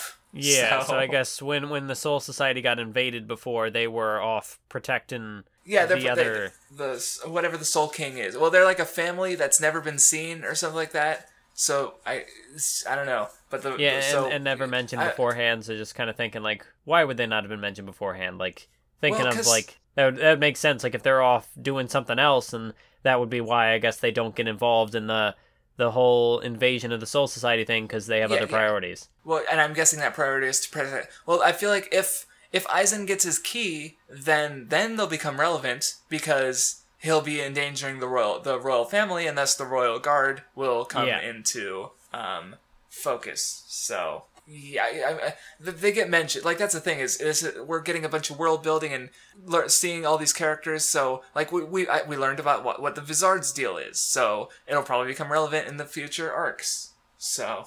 And we finally get to figure out why Urahara got banished from Soul Society, because we knew he had, we just didn't know why. But yeah, Urahara gets his promotion. He is a dork. Oh yeah, and there was a bit where Aizen was like eavesdropping, and Shinji like breaks his illusion. So I'm like, was that his Bankai or his Shikai? Probably Shikai, because he's not a captain, and captains usually can't do... or you need if you can do Bankai, you usually have to be a captain. With some exceptions like Rukia and Ikkaku. But oh yeah, we also see Urahara build the science division. Like he breaks Kurasuchi out of the prison kind of place, or he doesn't break him out, but he gets him out. Yeah. So I guess it makes sense that Urahara made the research and development division because he's fucking. Oh yeah, we also see fucking younger Byakuya, who's like a completely different character. Like, that was fucking weird. Yeah, I was kind of wondering what you'd think of that, given, like, what you had said about Gaara before. I was wondering. Although, like, with Byakuya, like, it's not, like, the same, like, with Gaara, it did kind of feel like a 180, like, he goes from the murdering monster to, oh, he's a cute kid. Well, but, it's not just the 180, it's like, with Gaara, the 180 was there to make me feel really bad for him, and I just wasn't on board for that level of manipulation. I mean, all fiction is manipulation, but in that case, it was just like, yeah, okay. In this case, it felt like it was a 180 just in service of the moment. Like it was just existed for that. Right. For that, it was to make me feel bad about Gaara. For this, I'm wondering like why did Byakuya change? Yeah. But it's not like to make me feel bad about Byakuya's change. It's just like there's, maybe his responsibility, his sense of like him coming into, he had to sort of like cool his jets, and this one, he's a kid too, so he grew up. But it's also still like quite a change because I would, just because he feels like an anime protagonist at this age, but he didn't. He didn't stay this way. It was really weird. Yeah. Not bad, just shocking. Oh, and I guess he's interacting with Yoriichi here, and she's fucking with him. Like, she teleports behind him, and she's like teleporting behind him and doing things before he even notices. Like, so he's so far below her that he's not able to react as quickly when she teleports because she undoes his hair ponytail. I don't know. It's fun interactions. Because that's the thing. It's like a chill. This is like, I mean, it's not like pure levity because, there's some stuff that happens, but it's like a bit of a breather between like all the fighting of Hueco Mundo and no doubt all the fighting of the next segment in the fake Karakura Town. So, it's a welcome reprieve, I think. Yeah, this was definitely, I think, perhaps the most, I don't know if I want to say it was the most interesting part of the stretch of chapters, but it was interesting to get, all the details on, what is up with Shinji and his crew and that sort of thing. But also, it is just thinking that, like, this is the part where, like, they kind of, we did take a break from all the fighting and we stopped and actually had some just talking, just some, like, world building details and stuff, which I have felt as though, with all the fights that have been happening in Bleach so far, like there hasn't been enough of this. Like, even though there are some stories, like perhaps Naruto sometimes does a little too much talking with some of the things it sets up, but I feel like Bleach hasn't had enough of that, if that makes sense. Like, because like in this stretch of chapters, most of it was just kind of fighting, but here we stop and there wasn't really a lot of fighting happening in this flashback. It was just kind of setting up details that will obviously be relevant in the next stretch. Right, and answering some long-standing questions that, I feel like Urahara, his deal needed to be accounted, like, the most important stuff, some of the most important stuff was accounted for, that this arc set out to accomplish. Like, introducing Tiny Gin. That was the most important thing that could have happened. Holy fucking shit, what is wrong with this kid? Babby Gin was good. He's so small, but also he's like a murdered guy. But also we knew that Gin was working under Aizen, but here you kind of see that this was sort of his upbringing, that Aizen kind of handpicked Gin from this young age, so it's almost like Gin was sort of like he didn't. I don't know. Like Gin's been with Aizen for so long, it makes you kind of question, like, does he know anything beyond sort of these tendencies that we obviously know that he has in the main series? Right. At least I think that's what's being set up here. So anyway, there's a bit of a crisis situation when the Soul Reapers are getting wrecked, and then they fight one of the Soul Reaper captains who's got like some machinery or something on him. But during the fighting, pretty much everyone, Tosin and Aizen reveal themselves to Urahara, and all the future Vizards get hollow-fied, and Urahara sort of enacts his plan, I guess, where he uses the Hogyoku to keep them from turning into hollows and basically making them into Vizards. But I guess before we get into that, there was a popularity poll, and sure enough, Hitsugaya is in first place by quite a bit. Orukia is in second place, thank God, presumably because she's actually done things now, and she did get a good fight. So it's like, yes. It is interesting that Ichigo dropped down to third, because I think there was like a poll like that in Naruto where Naruto was probably below like Kakashi and Sasuke. I believe there was at least one moment like that. Yes, he did. Naruto brought it back. I don't think Ichigo's going to. Yeah, maybe up to second, but I don't think he's going to be in first again. I think Hitsugaya has, like, let's put it this way: Hitsugaya hasn't done anything. Yeah, he has not been like, here this entire stretch. He showed up in like 315, I think. He was there with all the captains defending fake Kamakura Town. But other than that, he hasn't done anything. Yeah, because like the last time he actually did anything was right around another popularity poll. So like it's basically been an entire cycle since the last one. Hitsugai has done nothing, and he has a pretty, at least like almost 300 votes over Rukia for first. Right, and again, I don't bemoan his popularity, especially when like I like Yachiru for basically being a cute girl, so I don't disagree with people. Like, I'm not gonna criticize fans for liking Hitsugaya for basically being a cute boy, but it's just like if this is where he is after not doing anything, imagine how much higher he's going to get when he actually does do something, right? Like that's my stance. Yeah, I kind of don't get it, because like, even though, you know, granted, you talked about you potentially being guilty of that with Yachiru. Well, for me, and it's I like, point out Gin you with is Gin, mostly, yes. Yeah, so, Gin's mostly a character design to me, but I don't know. I guess. And Deidara, you put Deidara above Sasuke pretty much for his character design. You have no fucking room to talk, okay? Although now that I think that like I've had a little more time that has passed since then, I think I might have lied, although I didn't know it was a lie at the time. But I think I might actually switch Gaara and Deidara's places. But okay, Deidara's Gaara at number 1 then? Yeah. Or yes, so Gaara would be ahead of Sasuke. But, okay, yeah, interesting. I At can't least really he's actually explain a why no. yet. I think I can guess, but I won't say anything. Yeah, but like I don't know, because like I feel I guess with Bleach, I could maybe see myself giving Gin my number 1 character just because I'm not. Well, especially if he ever actually does something, that'd be nice. Well, yeah. Like right now, I don't know. I'm not confident that he'd be number 1 just because Rukia is an actual character at this point. Yeah, especially now that she's actually gotten like real fights and stuff, and there were good fights too. Like, yeah, that's nice. So like even though like I'm pretty invested in Gin and I was pretty invested in Deidara, mainly just from an aesthetic standpoint, it's kind of amazing that Hitsugaya would be number 1. I mean, like, there's a little bit to his character, but it's not quite like. I mean, Kakashi and Sasuke had cool designs, especially Kakashi, but like there was a character. I don't want to say that there's not a character behind Hitsugaya, but we haven't really had much of a chance to explore that yet. For the most part, it's not like Kakashi, who was, you know, Kakashi was like the main. He was like the benchmark for like the whole who's who in the narrative, and Sasuke, of course, was the main rival. Whereas Hitsugaya is not even. He really is just a supporting character, but obviously something connected with people.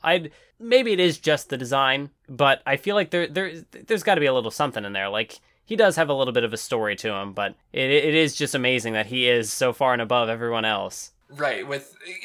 I mean, because when you put it like that, it is pretty unusual because like at least like main characters not being the most popular, like that happens. Like, again, with Naruto. But at least, like you said, Kakashi and Sasuke have reasons to be above Naruto. With Hitsugaya, it's like... It's weird that so many people are liking him for an aesthetic reason. So, yeah. Because even thinking back to Naruto, like, there were points where like, Deidara was up sort of in, I think, maybe even the top 5, like, after that first arc he was introduced. But, like, never that high. And even, like, with Gin, like, Gin has been on here, too, mainly just probably because he looks cool, but never that high. So it's interesting that Hitsugaya seems to be... Gin is still 12th, so... Yeah, so he's still on there. But yeah, you got Grimjo at 4, Ishida at 5. It was interesting that Izuru was 9th when I had to like do a double take to remember who he was for a second, but... That's a good... Who was he? He was Gin's... Oh, no, he was... No. Yeah, Gin's subordinate. He was the assistant captain. Yes, well, because Momo got 6th, and I'm just like... They're all tied to Hitsugaya. You got Momo, who is Hitsugaya's friend. You got Izuru, who fought Momo. Yeah, Izuru was Momo's friend, so they're also kind of tangentially connected to Hitsugaya. Whereas watch whatever Arrancar Hitsugaya's fight is going to be top 10. It doesn't matter who it is, but they're going to be top 10 because Hitsugaya fought them. I don't remember what was the name of Hitsugaya's second in command. Was it not Momo? No, Momo was 5th. Rangiku? No, Matsumoto. That's right. She's 21, so she's not that high. But I mean, also 21 out of everybody else. Oh wait, Hitsugaya did. Well, there was one of those extra chapters that was focused on Hitsugaya that we didn't talk about because I usually skip them. Oh yeah. Yeah, that was there too. I forgot was that in the stretch of chapters. Was it last time? That was this. I'm pretty sure that was the stretch of chapters. It was one of the earlier volumes at the end of this set. So I remember because I just skipped through it. I did read it, and it was interesting. Getting stuff with like him and Momo and his grandmother that like he stayed back to watch over her, but his powers were like. So I guess because Matsumoto like finds him and he doesn't realize, I guess, that he's got the powers, but he's like slowly killing his grandmother because like in his dreams he has like his ice powers go off, so like he has to learn to control them. But I don't know, there wasn't a whole lot to dig into there. So like even if you skipped it, I can kind of like understand. There wasn't. It's not like with there was another little like side chapter way back, I think, in Soul Society that was kind of. It showed a bunch of characters doing stuff. But because there was so many characters being showcased, there was kind of like, even if there wasn't a whole lot of depth to it, there was stuff to dig into there. I don't know, Hitsugai, it wasn't a whole lot, even though it was focused on him. I mean, I shouldn't skip those sections, but I just know we're not going to talk about them. So maybe, I don't know, in that way, I suppose an end show is hindering my reading of Bleach, because I'm not reading it the same way I would if I was reading it myself. Well, like, I know even for me, like, I know, like, the bonus chapters I'll typically read, but, like, the little end of chapter little skits that Kubo puts in there, even if I was reading this casually, I wouldn't read those, because, like, I get so exhausted, like, going through the fight after fight that happens, so, like, then I'll throw in these little gag things that are disconnected from everything that's happening, I'm like, this is just gonna make me more irritated, I can't read this. Especially, like, in the Soul Society, there was, like, the section focused on Kon doing weird antics. That, like, yeah. I would see the images for it. I'm like, I'm not going to read this. I don't care about Kon.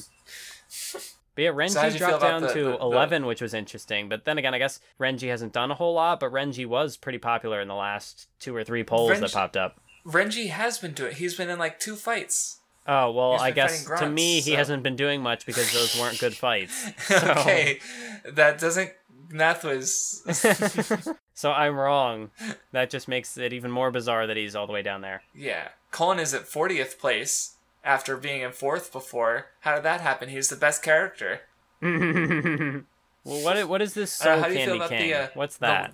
I think it's from the fucking the little inter-page stuff. Oh. The stuff you were just talking about, the little stuff that happened in between chapters. Oh, the stuff that I wasn't reading. Okay. Yeah.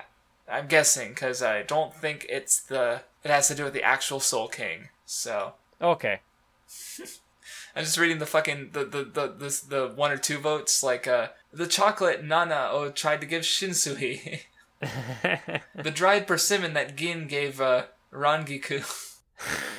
2 votes for, Sosuke Aizen, the chair that Sosuke Aizen sits in. Ishin Kurosaki's legendary chopsticks. Wait, who? Kurosaki funeral service. Oh my god. Oh, the little hollow in the desert, the lizard one, I think. Got a vote. These are always fun.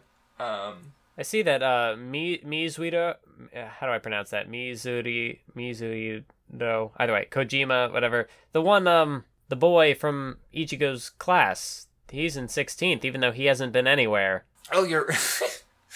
Yeah. So you never know. Maybe it is the design, the character design. That's all that does it. That's okay. The erotic god that made Matsumoto and Orihime's breasts bigger. Like that was a vote. Someone voted for that. Why? Oh god. You get 1 vote for the popularity poll. What are we going to use it on? That. Right. Why? Rukia's way of life. Rukia faking her identity. Like, what? Oh, man. Anyway, I'm done. No. So we're almost done with Turn Back the Pendulum. Aizen shows up, and... Although, I am curious, because now I just stumbled over Kurosuchi's name. He's 48th, but I'd imagine this was, like, opened right before he had his big, frightening... So I'm curious to see if he Or maybe everyone jumps. hates him because he's ugly. So I'm curious to see if now that he's had that moment, if he'll get a spike in votes for the next one. But anyways, back to to turn back the pendulum. Aizen shows up and... Oh, wait, well, he talks about how Shinji didn't failed to notice Aizen because he didn't trust him. And, like, if he had been paying more attention, he would have noticed that, or paying less attention, he might have caught the weirdness. But, yeah, I did think that was interesting that, like, the way Aizen phrased it, like, your distrust of me blinded you. So, like, Shinji knew that Aizen was a baddie, but because he knew, he didn't really know. Like, he didn't catch on to Aizen's trickery. Right, to exactly the level of Aizen's scheming. Or I suppose, as it's phrased in the manga, Aizen's treachery, which is a name of a track on the Bleach soundtrack, and it's a good one. That was related to nothing, but I had to shoehorn it in there. Okay, well, because you told me that you were spoiled on something from an image someone used on one of the Bleach soundtracks. Yeah. I haven't talked about it at all, but I think I did, because I'm not going to say what I was spoiled on, obviously, but I think I did see a little moment that maybe could kind of hint towards it a little bit. Like, when you read through it, like, it just seems like an interaction that happens, but I'm wondering if, like, maybe was that supposed to be a little hint, which I'm not going to describe what it was yet, but when we get to the moment... Because we probably haven't... Yeah, that's what I was going to say, is, like, when we get to the moment, I'm curious as to what it was, because you said you were devastated, was it? Or it hit you, like, you're like, oh, no. So, and I'm curious as to what it was. Because I might already know, that's the thing, but some of the readers, or the listeners, might not know. So, but also take that as a warning if you're going to go listen to some of the Bleach soundtrack. Maybe don't watch the video, just listen to it. Also, I don't want to actually, like, say spoilers outright, because I've done that in actual videos I've made before and been wrong. So maybe it's just a cool fan art image and it's not a real spoiler, which seems unlikely, but hey, I've been wrong before, and I'm not gonna burn myself again. People do use fan art for that kind of thing, so... but yeah, Aizen fucks everyone over. Urahara saves the Vizards with the Hogyoku. Hogyoku. And then, Urahara fucking tells them. He fucking tells the Council of 46 that Aizen is the bad guy, and they don't listen to him. So I guess it just goes to show how fucked Soul Society was, and like how Aizen of course Aizen was able to fucking easily manipulate everything. Like, they're just so fucking, sure of themselves and what they think that they don't take this alternate perspective at all, and they all die. All these guys die. Yeah. Aizen kills them all. It was their fault. They deserve it.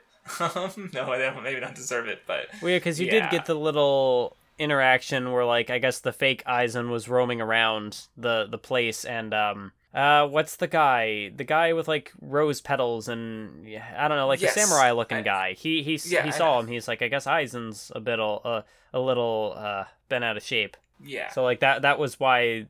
Yeah, that was why they condemned Urahara, because, like, no, it wasn't Aizen, because he was in the place. He was there. He didn't leave. But that... Yep.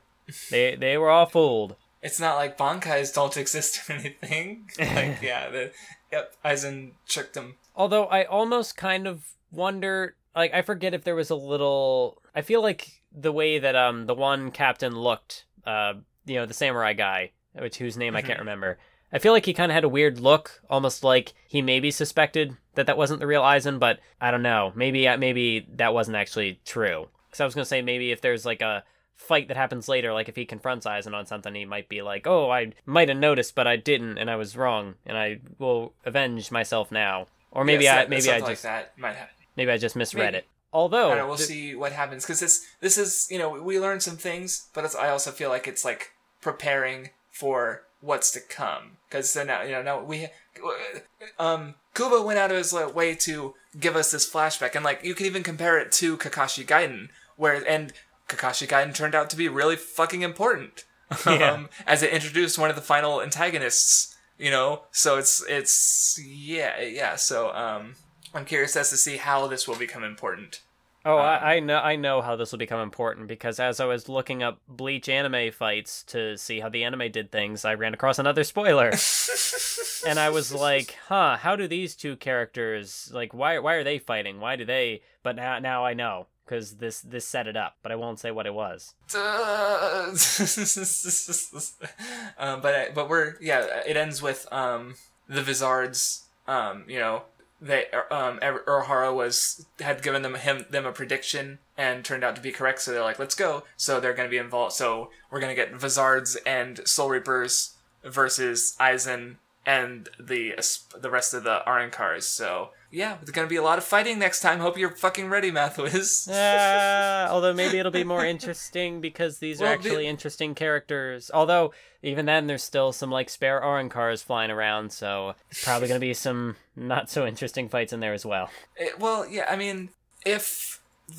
I don't know, seeing the Soul Reapers again, I like those fights. That there was more interesting stuff. Like I guess like the best fights in this stretch of chapters were Ichigo versus Grimjo, and then the Soul Reaper fights at the end. And it's like, other than that, it was Part of the benefit, at least, of like Soul Society also kind of following this trapping or not trapping, but because obviously there it was for a purpose, like having all the Soul Reapers get their fights, and I wasn't super into it back then, but at least like now they're here and they're gonna get fights, so like we at least know what their powers are, or at least to an extent. Right. Well, that's the thing. Like now that we know the character, them showing up is like Kurasuchi. Like imagine if he never got a fight against Ishida. Like that even informs some of the things. Like he put surveillance magic in Ishida, so he was able to watch the Grants and so make the adequate preparations. Stuff like that. So Kubo's able to sort of like bring back what he's already set up in some ways. So I don't know. I'm curious as to see how the arc will end, and also what will happen after. Because again, this could be the final arc. Like the way it's set up, like. If this was the last arc, I would have been like, okay, yeah, sure. So like if we were reading it while it was being published, we might think that Bleach was coming to an end possibly soon. Kind of like when people were reading like Dragon Ball and they were getting to pre-time skip Raditz stuff, and they were you had the big tournament, and it's like, oh, is this going to be the end of the series? But obviously, reading it like after the fact, after everything's been concluded, we know where the series ends. Like we obviously know it doesn't end here, but. Well, yeah, and it's actually kind of interesting when you think about that in comparison to, like, Hunter x Hunter, or maybe even Naruto, where it's like, I'm trying to think, like, when was there a moment in Naruto where you actually would have thought that? I can't think of one. Like, Akatsuki Suppression, no, there's obviously more of the series to go. Even Sasuke versus Itachi, it's like, this is this big final sounding thing, but then it turns out to be this massive twist. And like obviously there's going to be more after that. So see, I know that when Eye Patch Wolf made his video about the highs and lows of Naruto, he had said that like after the Pain arc, it seemed like Naruto, like Sasuke had fulfilled his goal of fighting Itachi, and Naruto had fulfilled his goal of being accepted by the village. So the natural conclusion, the natural point you'd reach was for them to fight, and that it just kind of felt like the series dragged to get to that point.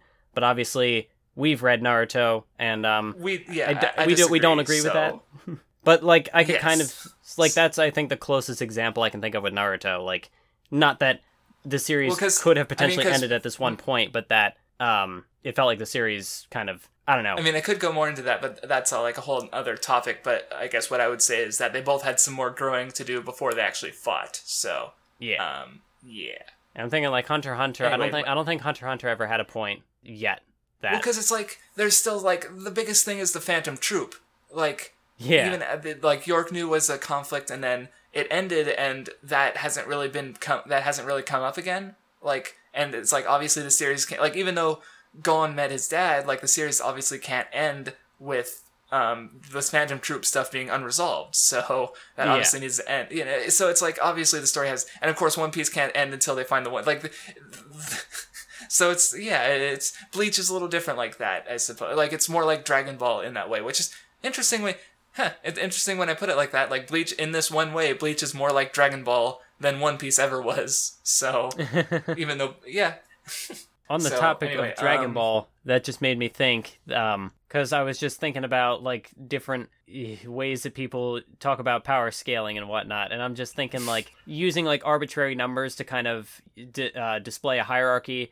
Bleach does that because you got like the not so much in the Soul Society with the captains, although you do have like the ranks of like captain, assistant captain, but that's not really a problem.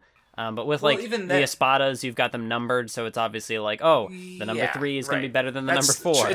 Like with the Soul But, like, Society, it's not... it's not like or what were you gonna say? Oh, I was gonna let you continue. Well, because I was gonna say, like with the Espadas, yeah, they're ranked based on power, but even then, it's like, oh well, Nell was there's former Espada.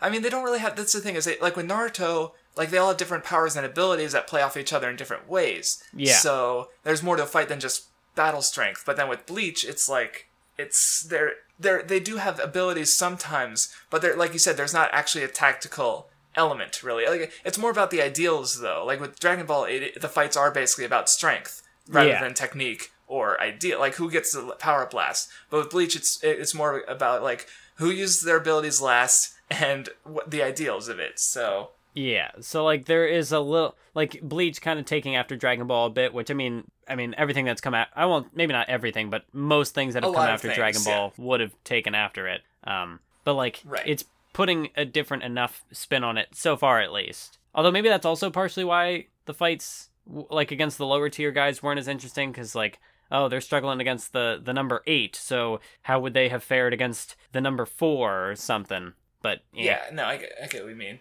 We'll see how. Well, because I feel like the fighting is going to focus like Yamamoto. He's like presumably one of the strongest Soul Reapers. So who is he going to fight? Because that's the thing. It's like I feel like everyone's going to get. Oh, everyone's going to get a fight. I don't know. I'm interested to see what happens for better or worse. But we've got 100 chapters to read next time. We're reading from 316 after Turn Back the Pendulum to 423. That's over 100 chapters. That is like 10 volumes. Oh boy. Don't read it all in one day. Don't make the mistake I did. Yeah, if it's gonna be like this last stretch, which I mean, like so far I've been reading basically everything for the Nen show in one day, so that I'll have to not do that for Bleach. At least not. I mean, Fullbringer probably would be fine because it's shorter. But for this stretch of chapters and the 2 stretches for the war, yeah, we should be careful about our reading of it. Like, and well, the audience even has a bigger advantage because we're busy with other stuff. Like, we could read it 1 volume a day in theory, but we're also busy with other stuff, so it's easier. It's easier for me to just read it all in one go, like right before we talk about it, because then it's fresher in my mind. Even though I still have to like skim through it just to make sure I remember what the fuck was happening.